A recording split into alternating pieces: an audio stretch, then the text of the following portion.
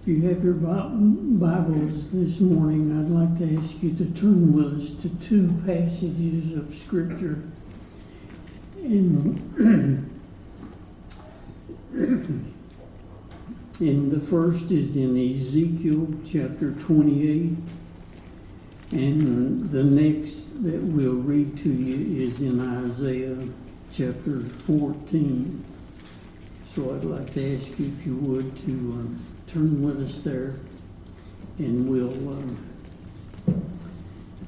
try to explain what the Lord's put on our heart.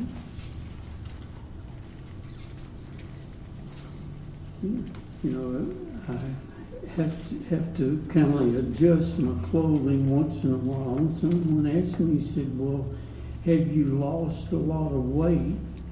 And I said, "No, sir, I've dropped some weight, but I haven't lost it."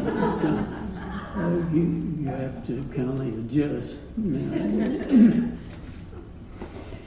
If you will look with me at these two passages of Scripture, it may seem as though it's unrelated, but I hope that you'll get the gist. If you look in Ezekiel chapter 28, we'll begin in verse 11. And in verse 11,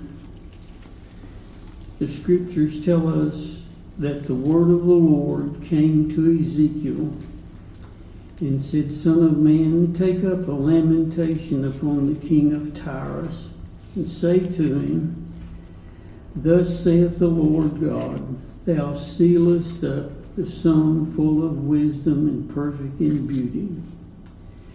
Thou hast been in Eden, the garden of God. Every precious stone was thy covering, the sardius, topaz, diamond, beryl, the onyx, the jasper, sapphire, emerald, carbuncle, and gold, the workmanship of thy tabrets, or tambourines, as some say, and of your pipes was prepared in thee in the day that thou wast created. Thou art the anointed cherub that covereth, and I have set thee so, and thou wast upon the holy mountain of God. Thou hast walked up and down in the midst of the stones of fire, and thou wast perfect in thy ways from the day that thou wast created, till iniquity was found in thee. And by the multitude of thy merchandise they fill the midst of thee with violence, and thou hast sinned. Therefore I'll cast thee out as profane out of the mountain of God, and I will destroy thee, O covering cherub, from the midst of the stones of fire. Thine heart was lifted up because of thy beauty. Thou hast corrupted thy wisdom by reason of thy brightness. I will cast thee to the ground. I will lay thee before kings, that they may behold thee. Thou hast defiled thy sanctuaries by the multitude of thine iniquities, and by the iniquity of your going back and forth and trafficking. Therefore I will bring forth a fire from the midst of thee, and it shall devour thee, and I will bring thee to ashes upon the earth in the sight of all them that behold thee. And all people that know thee among the people shall be astonished at thee, and thou shalt be a terror, and never shalt thou be any more." If you'll just hold your hand here for a moment and look back to Isaiah chapter 14, you'll see as we begin to read in verse 12 what the prophet says. "How art thou fallen from heaven, O Lucifer, son of the morning? How art thou cut down to the ground, which didst weaken the nations? For thou hast said in thy heart, I will ascend into heaven. I will exalt my throne above the stars of God. I will sit also upon the mount of the congregation in the sides of the north. I will ascend above the heights of the clouds. I will be like the Most High.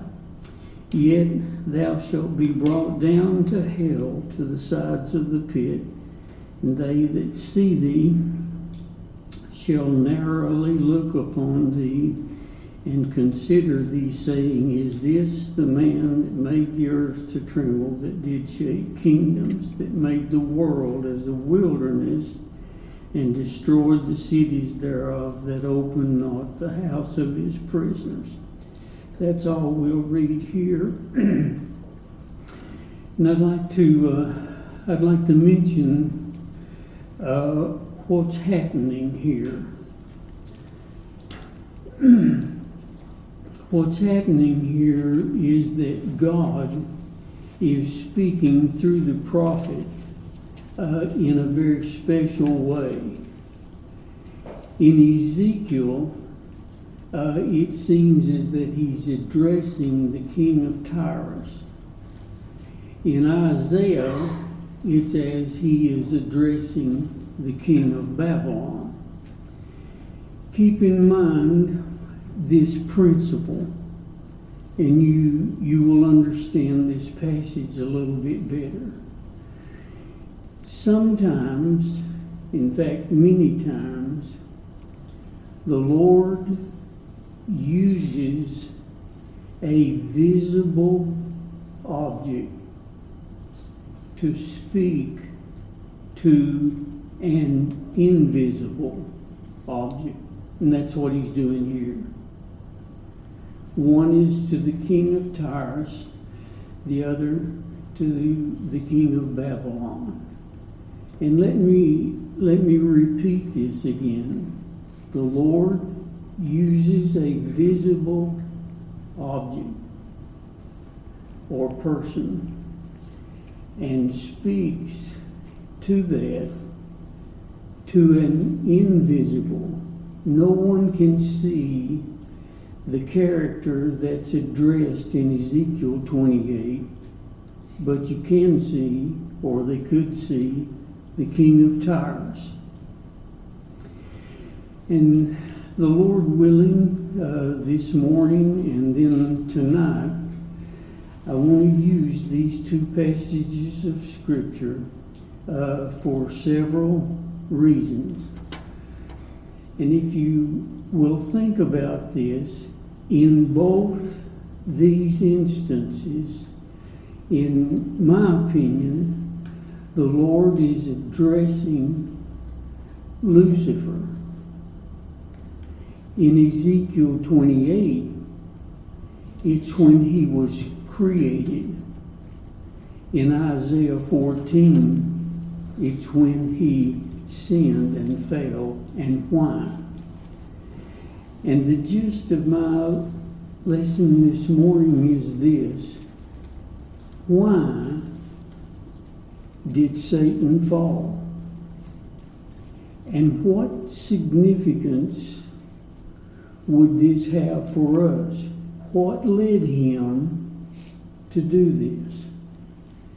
And let me tell you that it scares me to speak to you about a powerful personality who can listen to what I'm saying.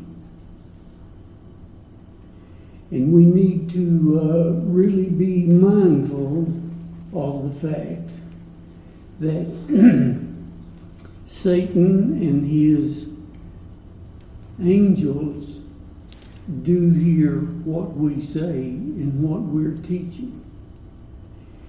And in regards to this,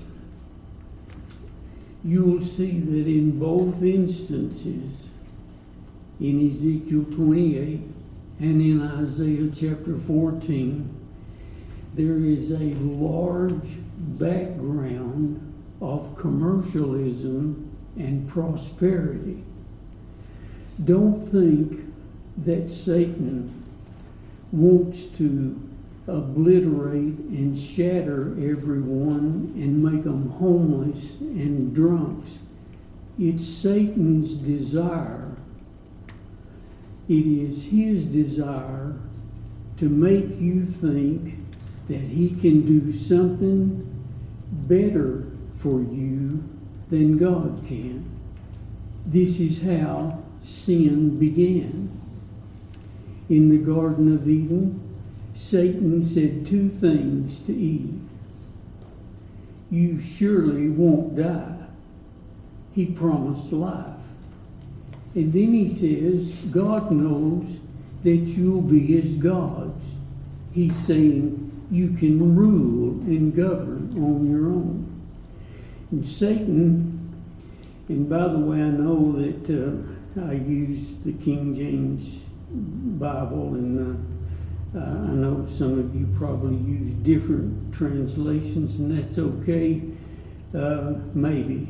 But just remember this: Satan, the old serpent, was the first translator of God's Word. So when you go out, think about that just a minute. Anyway, that's a little off the subject, but I want you to see in Ezekiel 28 some of the things that are mentioned here. The king of Tyrus was not created. He was born. It is Satan that was created. And if you, the king of Tyrus was not an anointed cherub and so forth, but this is a picture of what Satan was when the Lord Jesus, God the Son, created him. Keep in mind that it was God the Son who created this creature. Can you imagine how our Lord Jesus felt when he became man, and one of the first things that happened to him, he faced this creature that he had created? And it was a confrontation between the two. And with that in mind, I want you to go back with me for a minute. Before there was an earth, or just soon after this, there were a lot of things that occurred in the mind of God in eternity past. And in order for us to see why such a beautiful, wise personality failed, you have to go back there. If you'll, and because, I won't be able to talk all that long about this. I'm not going to turn to the passages of Scripture that I'm going to refer to. But if you look back in eternity past, when the Lord laid the foundation of the earth, the angels were already in existence. The Scriptures tell us in Job 38 that God said, the sons of God and the morning stars sang together when God laid the foundation of the earth. It was an extraordinarily beautiful piece of work. And then there were some other things that happened back in this place. God promised that He would give life, a life as Jerry spoke of a minute ago, in the age to come. He promised before the earth in the book of Titus that He would do that. God also promised in 2 Timothy that it would be by grace, that it would not have anything to do with the merit of a man or a woman in order to obtain this life. But there was also something else. In 1 Peter, the Bible says that it was foreordained that the Lord would die on the cross, that He would redeem us. This was already in God's mind, and that God had promised them. Then God did something else as well. And I'm not capable of explaining this in a definitive way. But the Bible says that God had a book, and He wrote names in this book of men before the foundation of the earth. It's not strange to me to be able to say that God foreknew everything. I can't explain that. But He did. And then the scriptures tell us that eventually the Lord created man.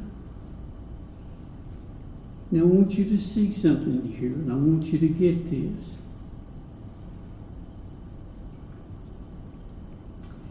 If you read carefully Psalms 8, you'll see that when God created man, He created man a little lower than the angels. But He created man in this same psalm to have dominion and to rule over the earth. This upset the angels. It upset Satan. When God created the angels, if you look in Hebrews 1, verse 14, you will see that the angels were created, all of the angels were created to minister to the heirs of salvation that God had promised to them.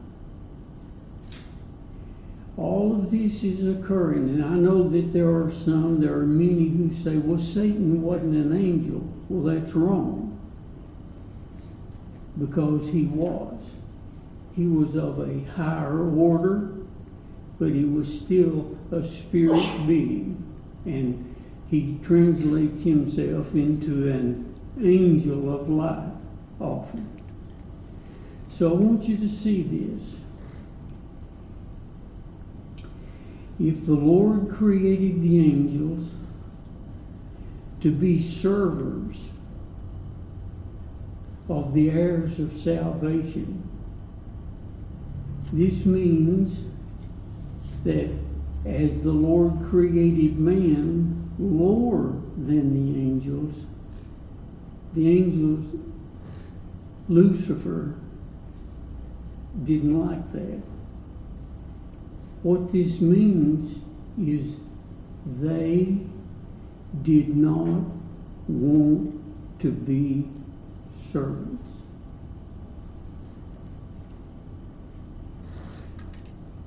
Before the earth was founded, it was determined that our Lord Jesus Christ would be a servant.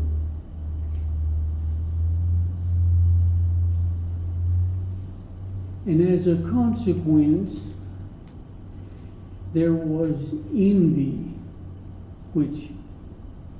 between Satan and the Lord Jesus, God the Son. Of course, it wasn't Jesus till he was born, but he's God the Son. Now, keep this in mind. The battle that we face today is not between us.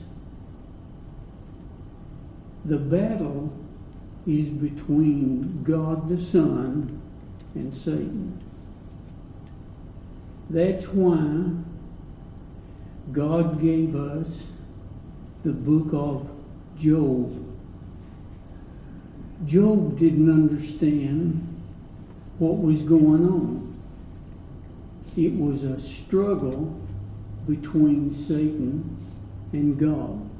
This is why Paul mentions in Ephesians 6 that we wrestle not against flesh and blood. There's a spiritual battle. And if you have your hand still in the book of Isaiah, and you'll read there in the book of Isaiah, Lucifer sinned in that he failed to do the will of God. There are 5 instances here in Isaiah 14 where it says, I will.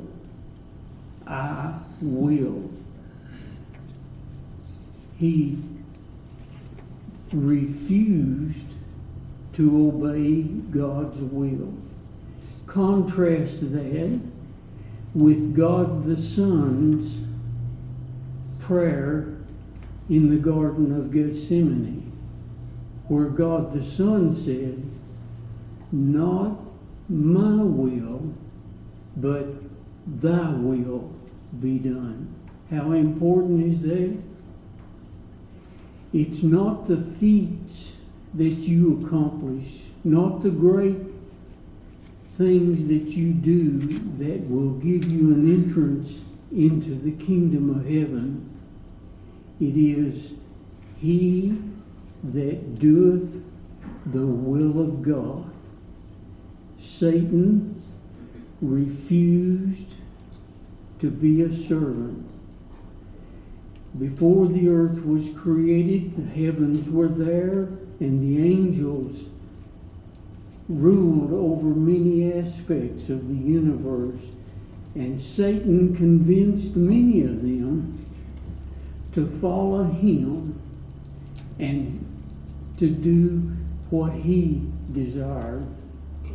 And he refused to be a servant. And what I want to emphasize to you this morning in regards to this, and maybe elaborate a little bit more on it this evening. Well, I will, but I want you to see how important this is and what the lesson is for us.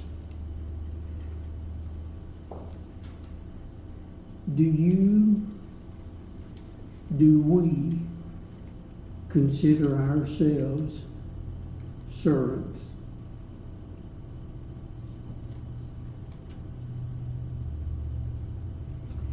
What is a servant?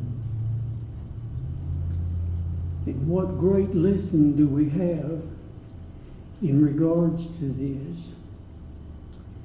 I mentioned to you the book of Job. Why would God, who is merciful and loving and wonderful, allow Satan to have his way with Job? It was to prove that a true servant is something Satan cannot destroy. Because God said, you see, as Satan and the sons of God came before the Lord, God said, hast thou considered my servant Job? But what it means to be a servant is this. What happens if you lose your possessions?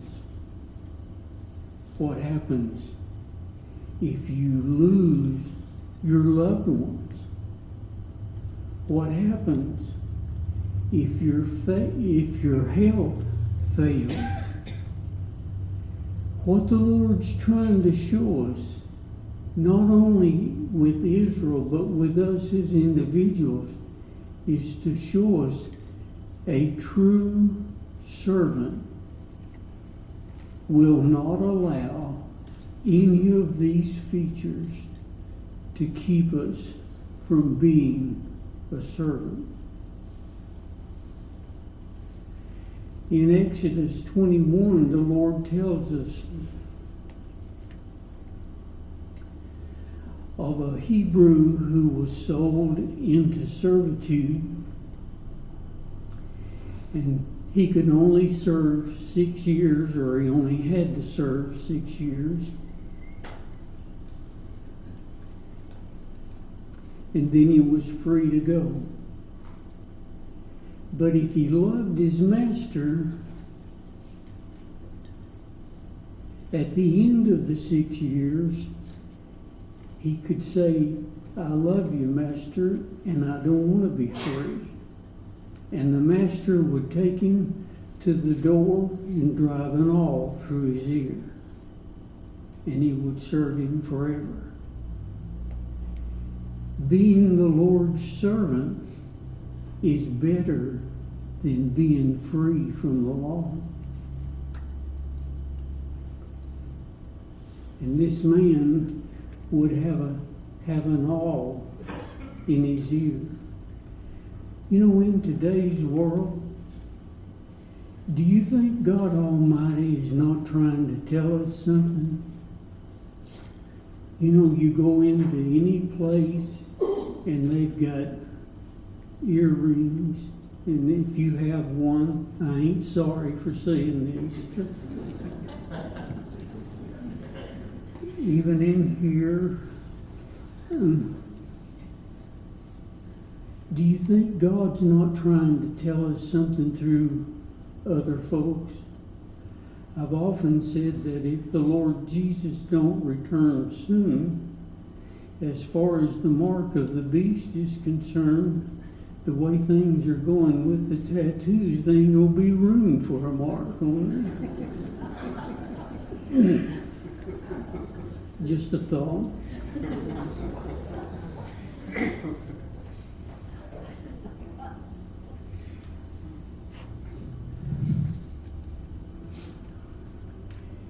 Have you noticed in 2 Peter chapter 1, when Peter addresses his congregation, he says, Peter, a servant and an apostle. He mentions servant first. Being a servant is superior to being a position. Do you know the Lord's half-brother in the book of Jude does the same thing?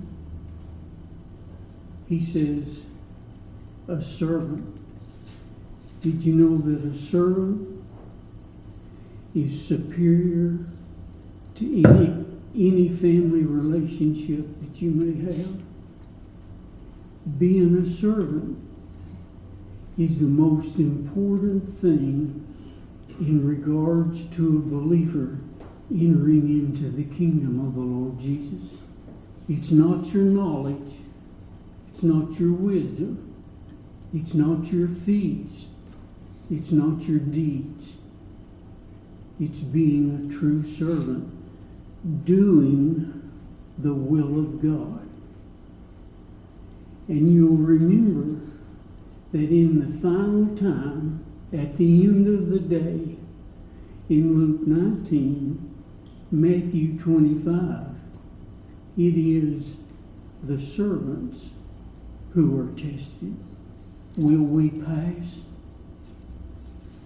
Will we have accomplished what the Lord would have us to accomplish as His servants in accordance to His will?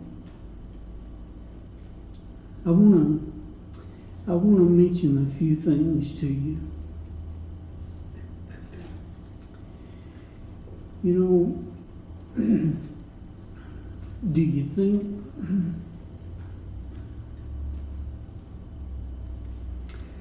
when the children of Israel wanted so badly to have a king that God allowed it? And this king was Saul.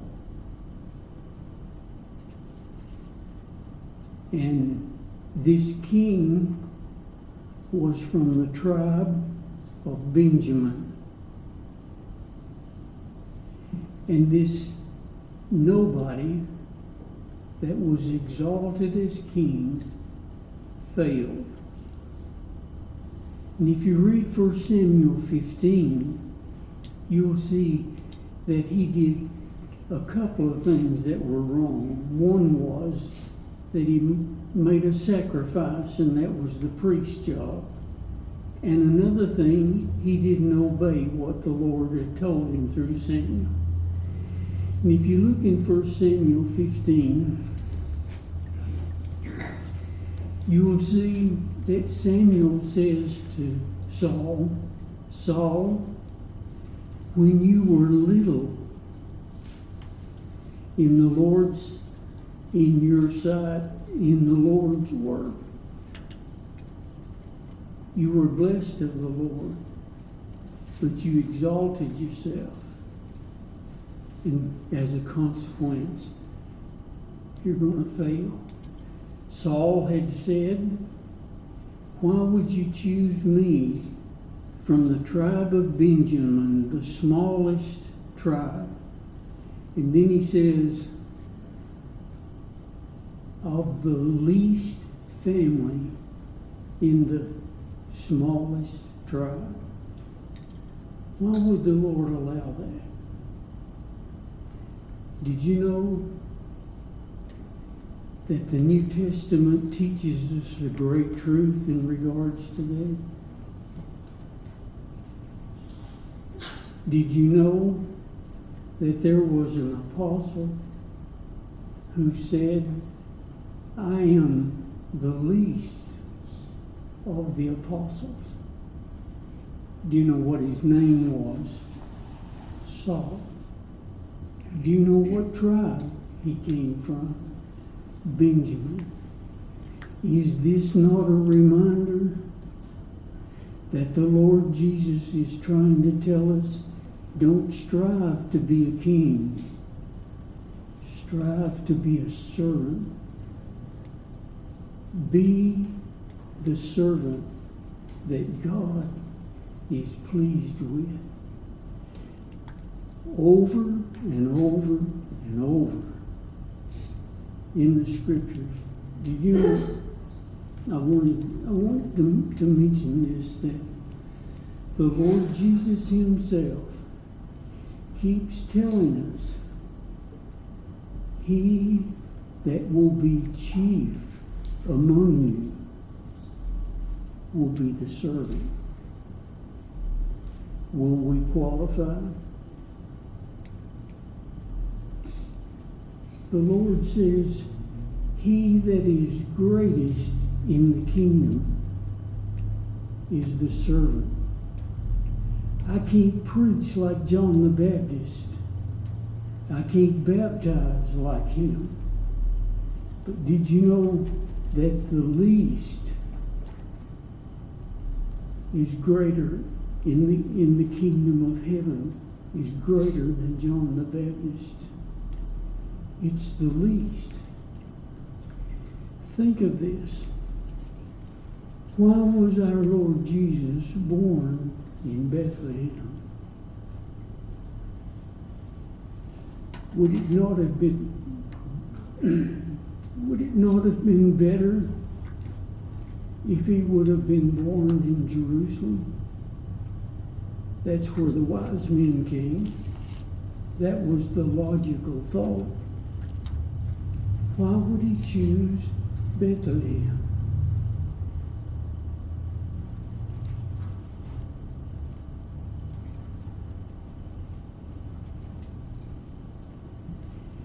Did you know Bethlehem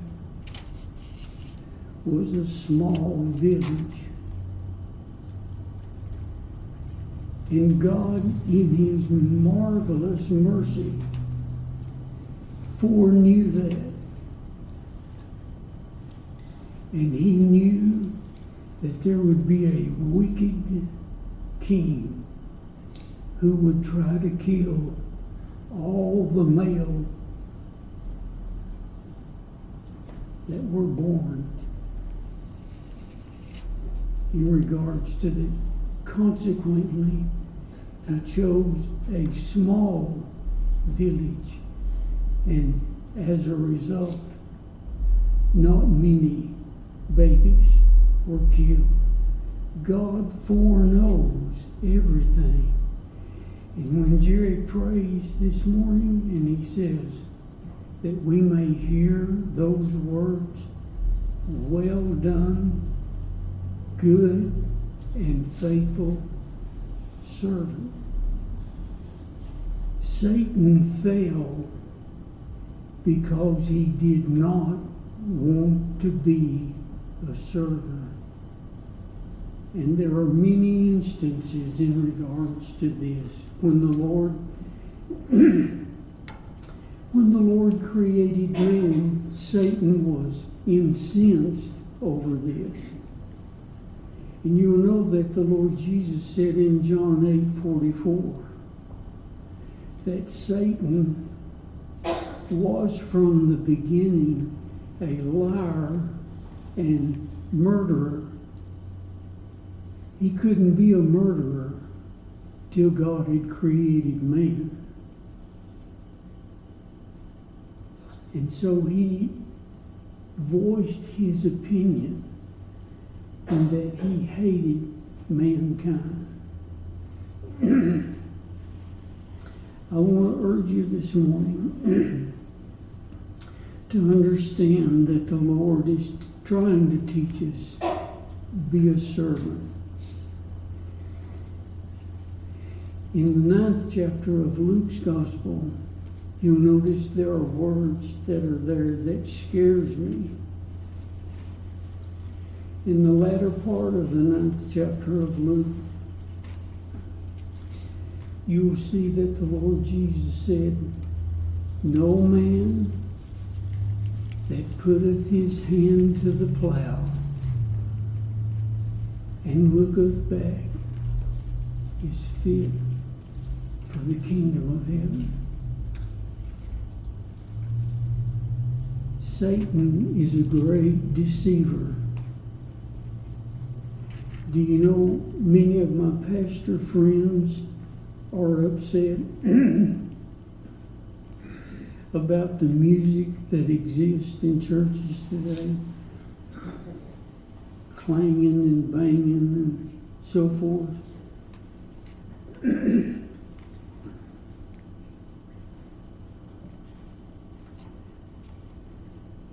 And if you remember in Ezekiel 28,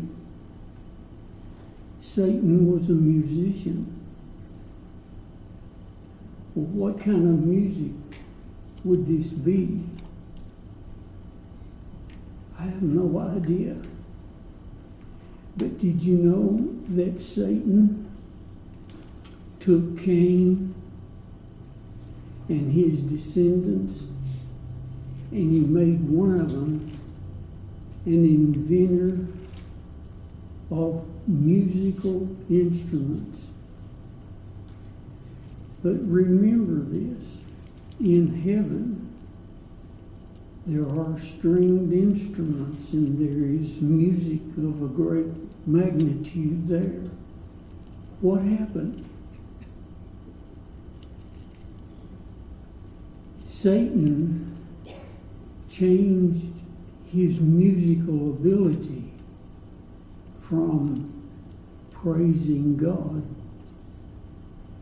to personal pleasure. The music's not our problem. It's the desire to be a servant of the Lord. This is one reason why when David played for Saul, the demonic spirit enjoyed the music and as a consequence left him. It is Satan's job to deceive you, to make you think that he can do something better for you than God can. Being a servant may cost you to lose all you have. But was that not what Jesus said? He that loses his life will find it. My friends, we have gone from the least to the abnormally high. Oh, but how so? The parable Jesus told, the mustard seed, is the least, and the emphasis is not particularly on mustard, but on least. And it's developed into a monstrosity filled with demonic powers. No servants. My thought as we leave this morning is to tell you, and I told a lady this past week, you made a fine worker for the Lord. Be a servant. It'll cost you. But at the end of the day, you'll get a great payday. And that's all I have to say for right now. And if you want to come back for the rest of the story, I'll be here tonight. Maybe.